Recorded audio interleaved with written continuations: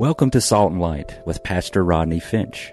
Salt and Light is a radio outreach ministry of Calvary Chapel, Cary. Jesus, speak to me.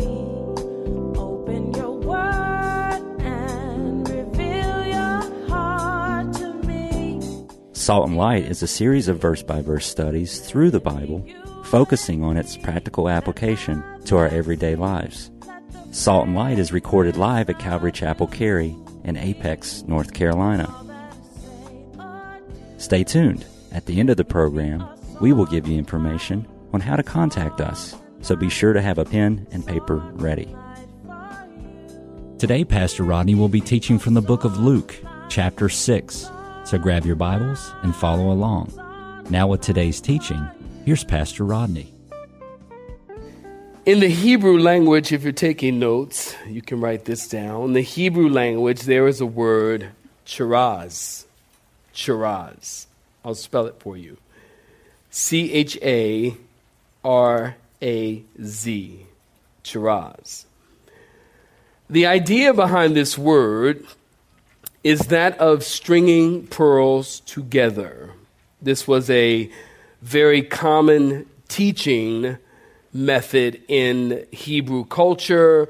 As you study Paul's writings, you will see this writing style. As you study Jesus' teaching, you will see it as well. Here in Luke chapter 6, are you listening? Here in Luke chapter 6, we see the same thing. Jesus is stringing together teachings, lessons on kingdom living. I titled the last two sermons, The Message of the Kingdom. We're talking about kingdom living. If you've been with me, you know that Jesus taught us that we are blessed if we are poor in spirit, that we are blessed when we are hungering more for God, that we are blessed when we weep now, that we are blessed when people talk about you for Jesus' sake. Last week, just by show of hands, were you with me last week? Y'all know I ran into that lady again at Panera. I'm just kidding. No, I did not. I just want to lighten stuff up, that's all. Although, might I say, I was kind of hoping to. Anyways.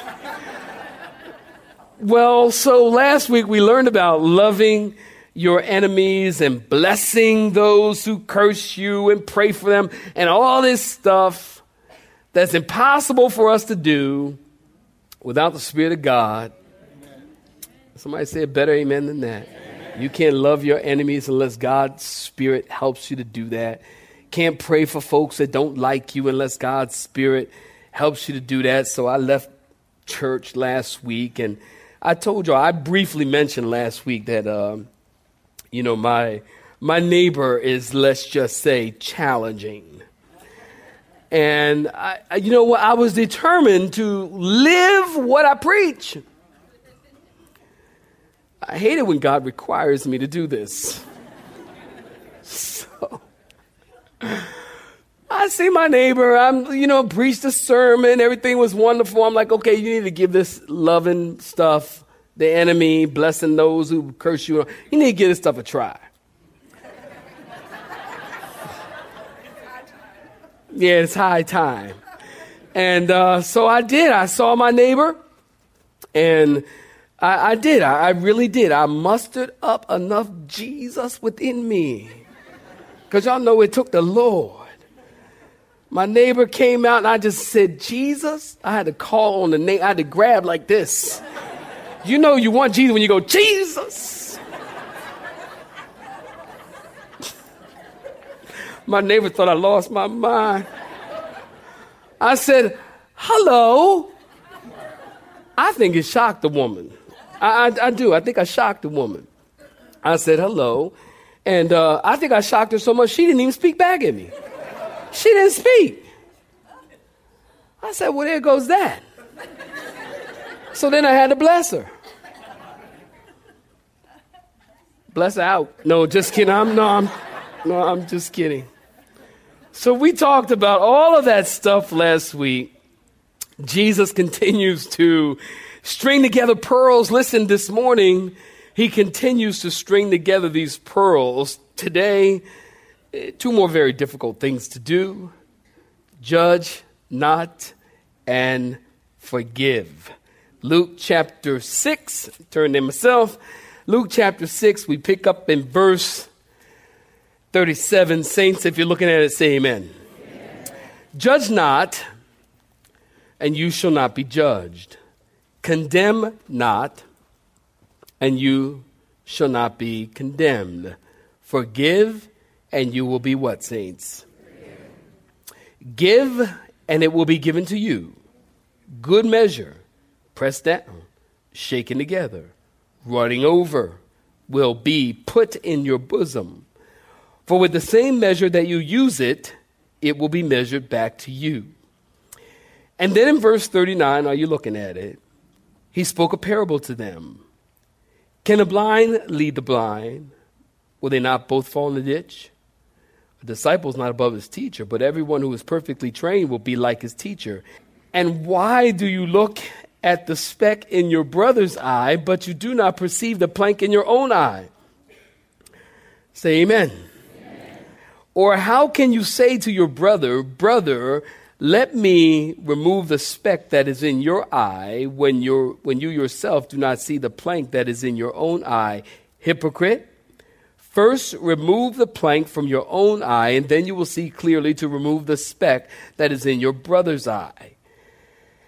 And in verse 43, for a good tree does not bear bad fruit, nor does a bad tree bear good fruit. And every tree is known by its own fruit. For men do not gather figs from thorns, nor do they gather grapes from a bramble bush.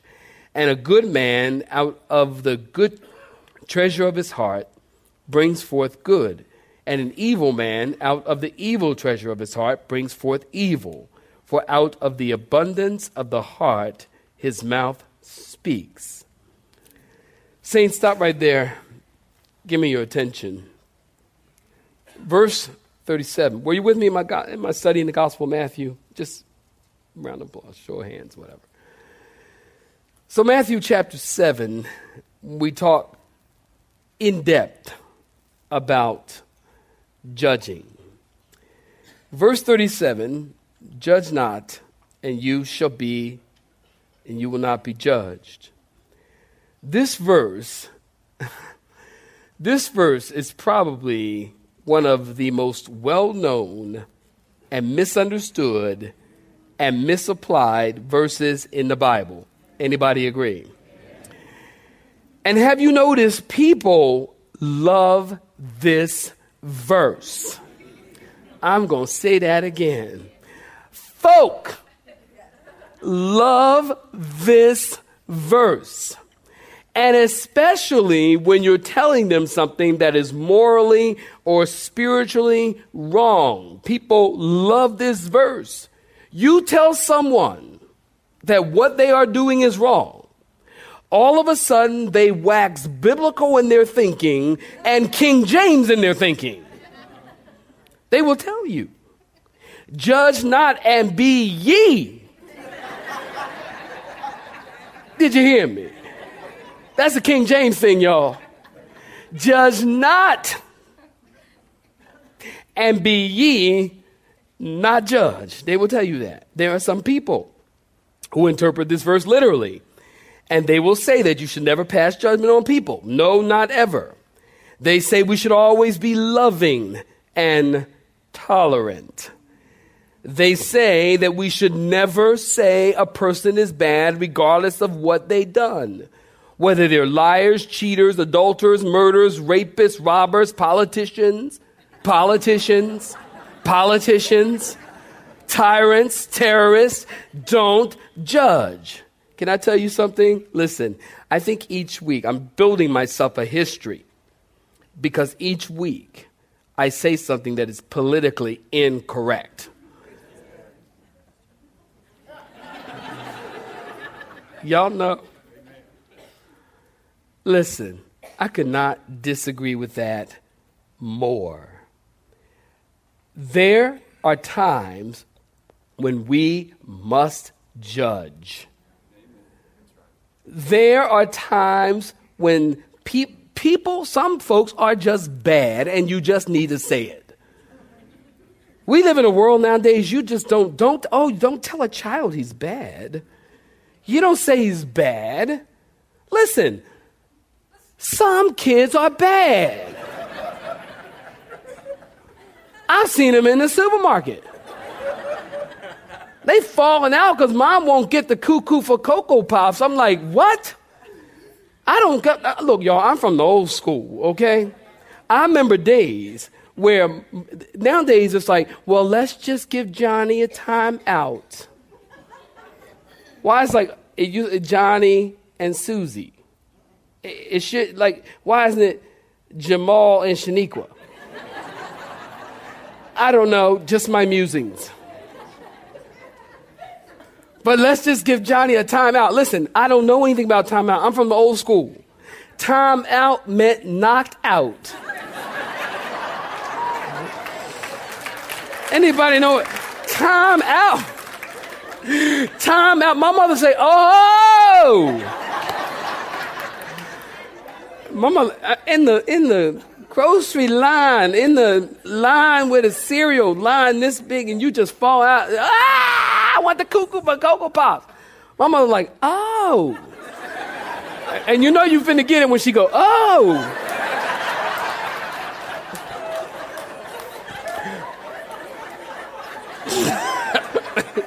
You know you in trouble when you do that thing there. She start taking off her earrings and stuff. Oh, it's gonna...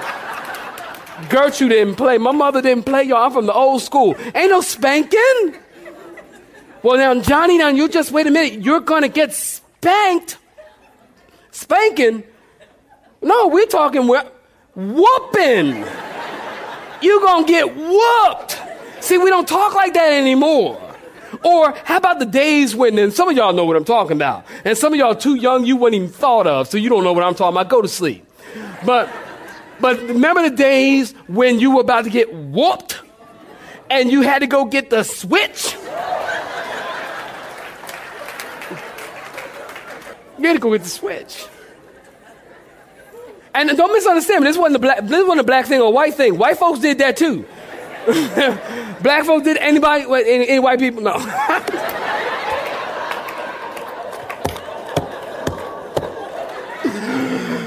gotta stop. It wasn't a black thing or a white thing. And you go get the switch, and then it was the longest walk ever. Wasn't it? And it was like you try to walk really slow. You're like walking, go get the switch. I said, go get that switch. Go get the switch. You was like, okay. Walk faster, boy. You go get the switch, and it'll take you a long time, and you're hoping that maybe they forgot. But then when you get back, they didn't forget. They tore you up. You got a whooping.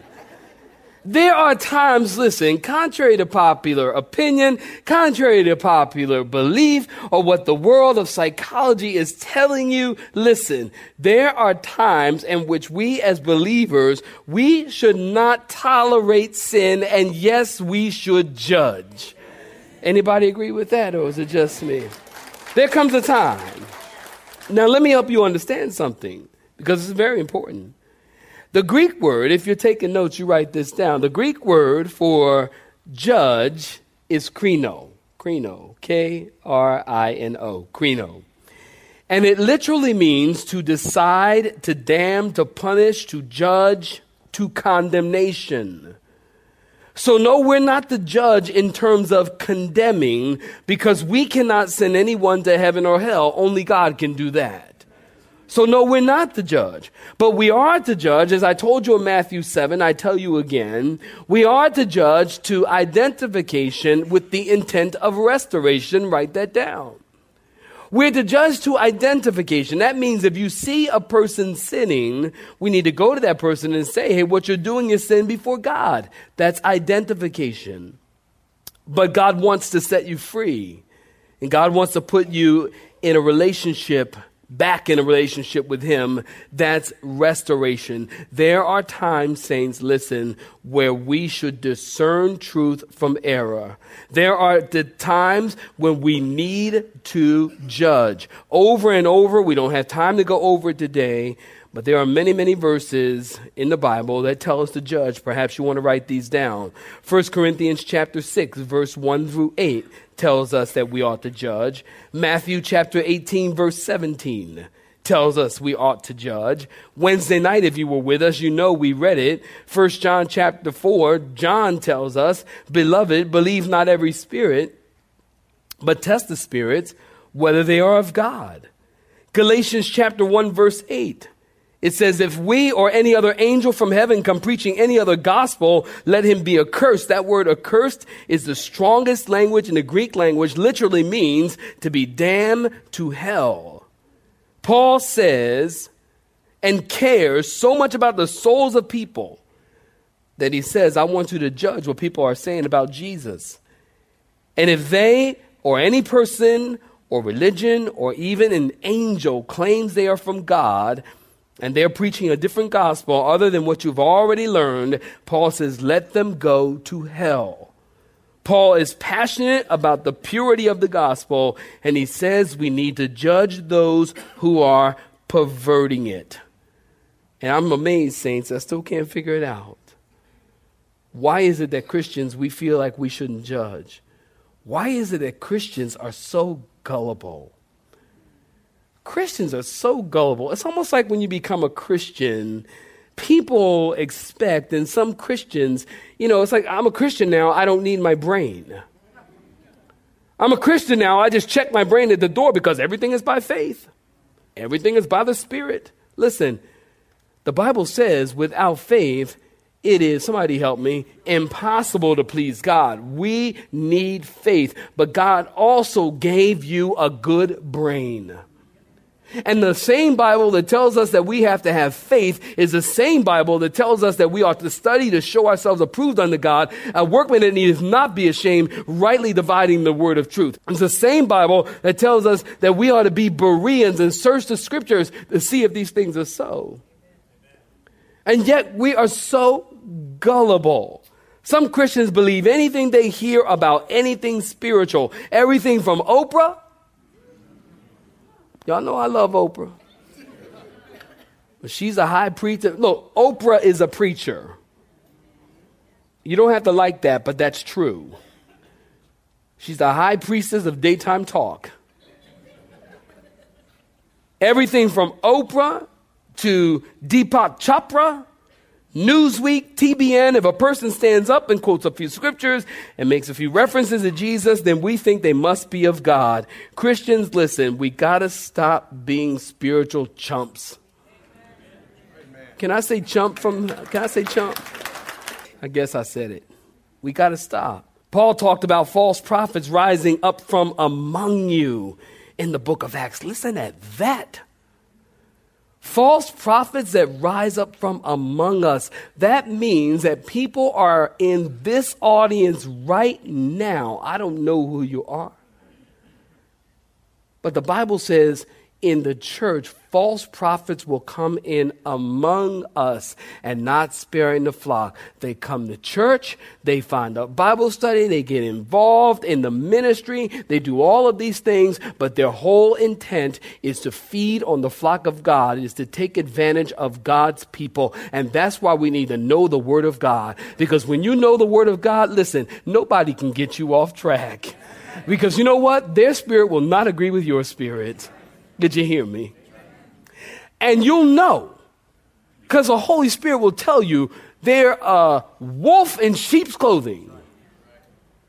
They come in to deceive you, and they look like sheep, and they baa like sheep, and they even smell like sheep, but they're actually wolves. Look at this picture somebody sent me. I thought this was quite interesting.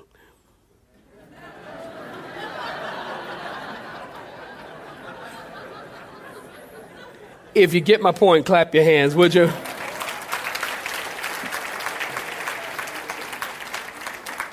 So instead, in verse 37, of judging and condemning, okay, take the picture down because people are stuck on that, okay. Instead of judging and condemning, Jesus says we're to be forgiving in verse 37. Go ahead and peek at it. As last week we talked about loving your enemies being hard to do, I got to say forgiving one another is right up there. Do you realize the core of Jesus' ministry is forgiveness? Do you understand that man's greatest need is forgiveness? Man's greatest need is not a better economy. Man's greatest need is not a black president. Man's greatest need is not better real estate. Man's greatest need is not a stronger portfolio. Man's greatest need is the forgiveness of sin.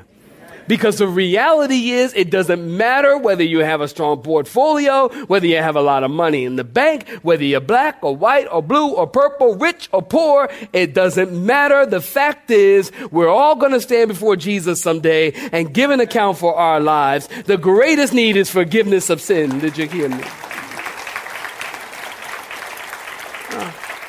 And somebody, who are these people, did a report. And they said statistically, 100 out of every 100 people die. You'll get that on the way home. You're like, I don't get it. Everybody will die. And because everyone will die, our greatest need is the forgiveness of sin. This is the core of Jesus' ministry. Look at verse 38. Jesus said, give and it shall be given to you. Good measure, pressed down, shaken together, running over, will be put into your bosom. Now this is one of those, listen, some of y'all know what I'm talking about.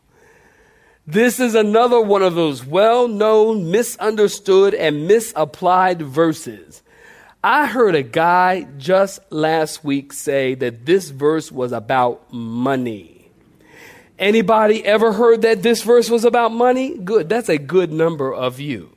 That this verse is about money, they said. They said if you give money, people will press it down, shake it, and put it in your bosom. Now, I can tell you something. I've been a Christian for 26 years. I can tell you, no one has ever put money in my bosom. I don't even know if I have a bosom. This has never happened. Now, you got to understand something. Saints, I always tell you, this is why I always tell you, please smarten up. Buy a clue. Context, context, context, context, context. Jesus is not ADD. I've told you that before. I'm telling you now. Will somebody please tell me why would he be talking about judging other people or not, forgiving of sins, and then all of a sudden start talking about money? It doesn't make sense. Context, context, context. People will lift scripture out and say, this is what it means. I've told you how to handle that. What you do when somebody lifts a scripture out and says, oh yeah, press down, shaking together, we'll be running over, put in your bosom. You say, really? Well, let's read the first 5 verses and read the next 5 verses. That's 11 total verses. Guarantee you read them, you will get it in context. Can more than 4 people say amen? Amen. Context is everything. Jesus is saying, remember to be forgiving, because the same measure that you measure or you forgive, forgiveness will be extended to you. If you want forgiveness, then you must be forgiving. So we should forgive people like God has forgiven us, and don't hold things against them. And yes, you'll remember it. We talked about it last week, but don't use it against them. You know, there was a guy was talking to his friend, and he said, every time I get into an argument with my wife, she gets historical. Well, the guy said, you mean hysterical?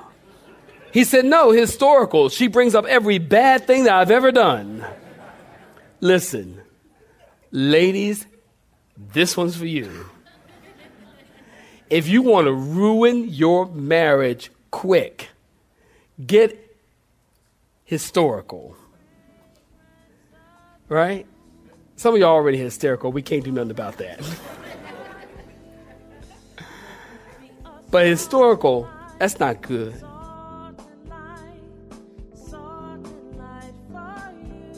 You have been listening to Salt and Light, a radio outreach ministry of Pastor Rodney Finch in Calvary Chapel, Cary, located in Apex, North Carolina. Join Pastor Rodney Monday through Friday at this same time. For information regarding service times, you can contact us at 1-800-293-0923. That's 1-800-293-0923. Or you may listen to today's broadcast in its entirety by visiting the media library on our website at cccarry.org.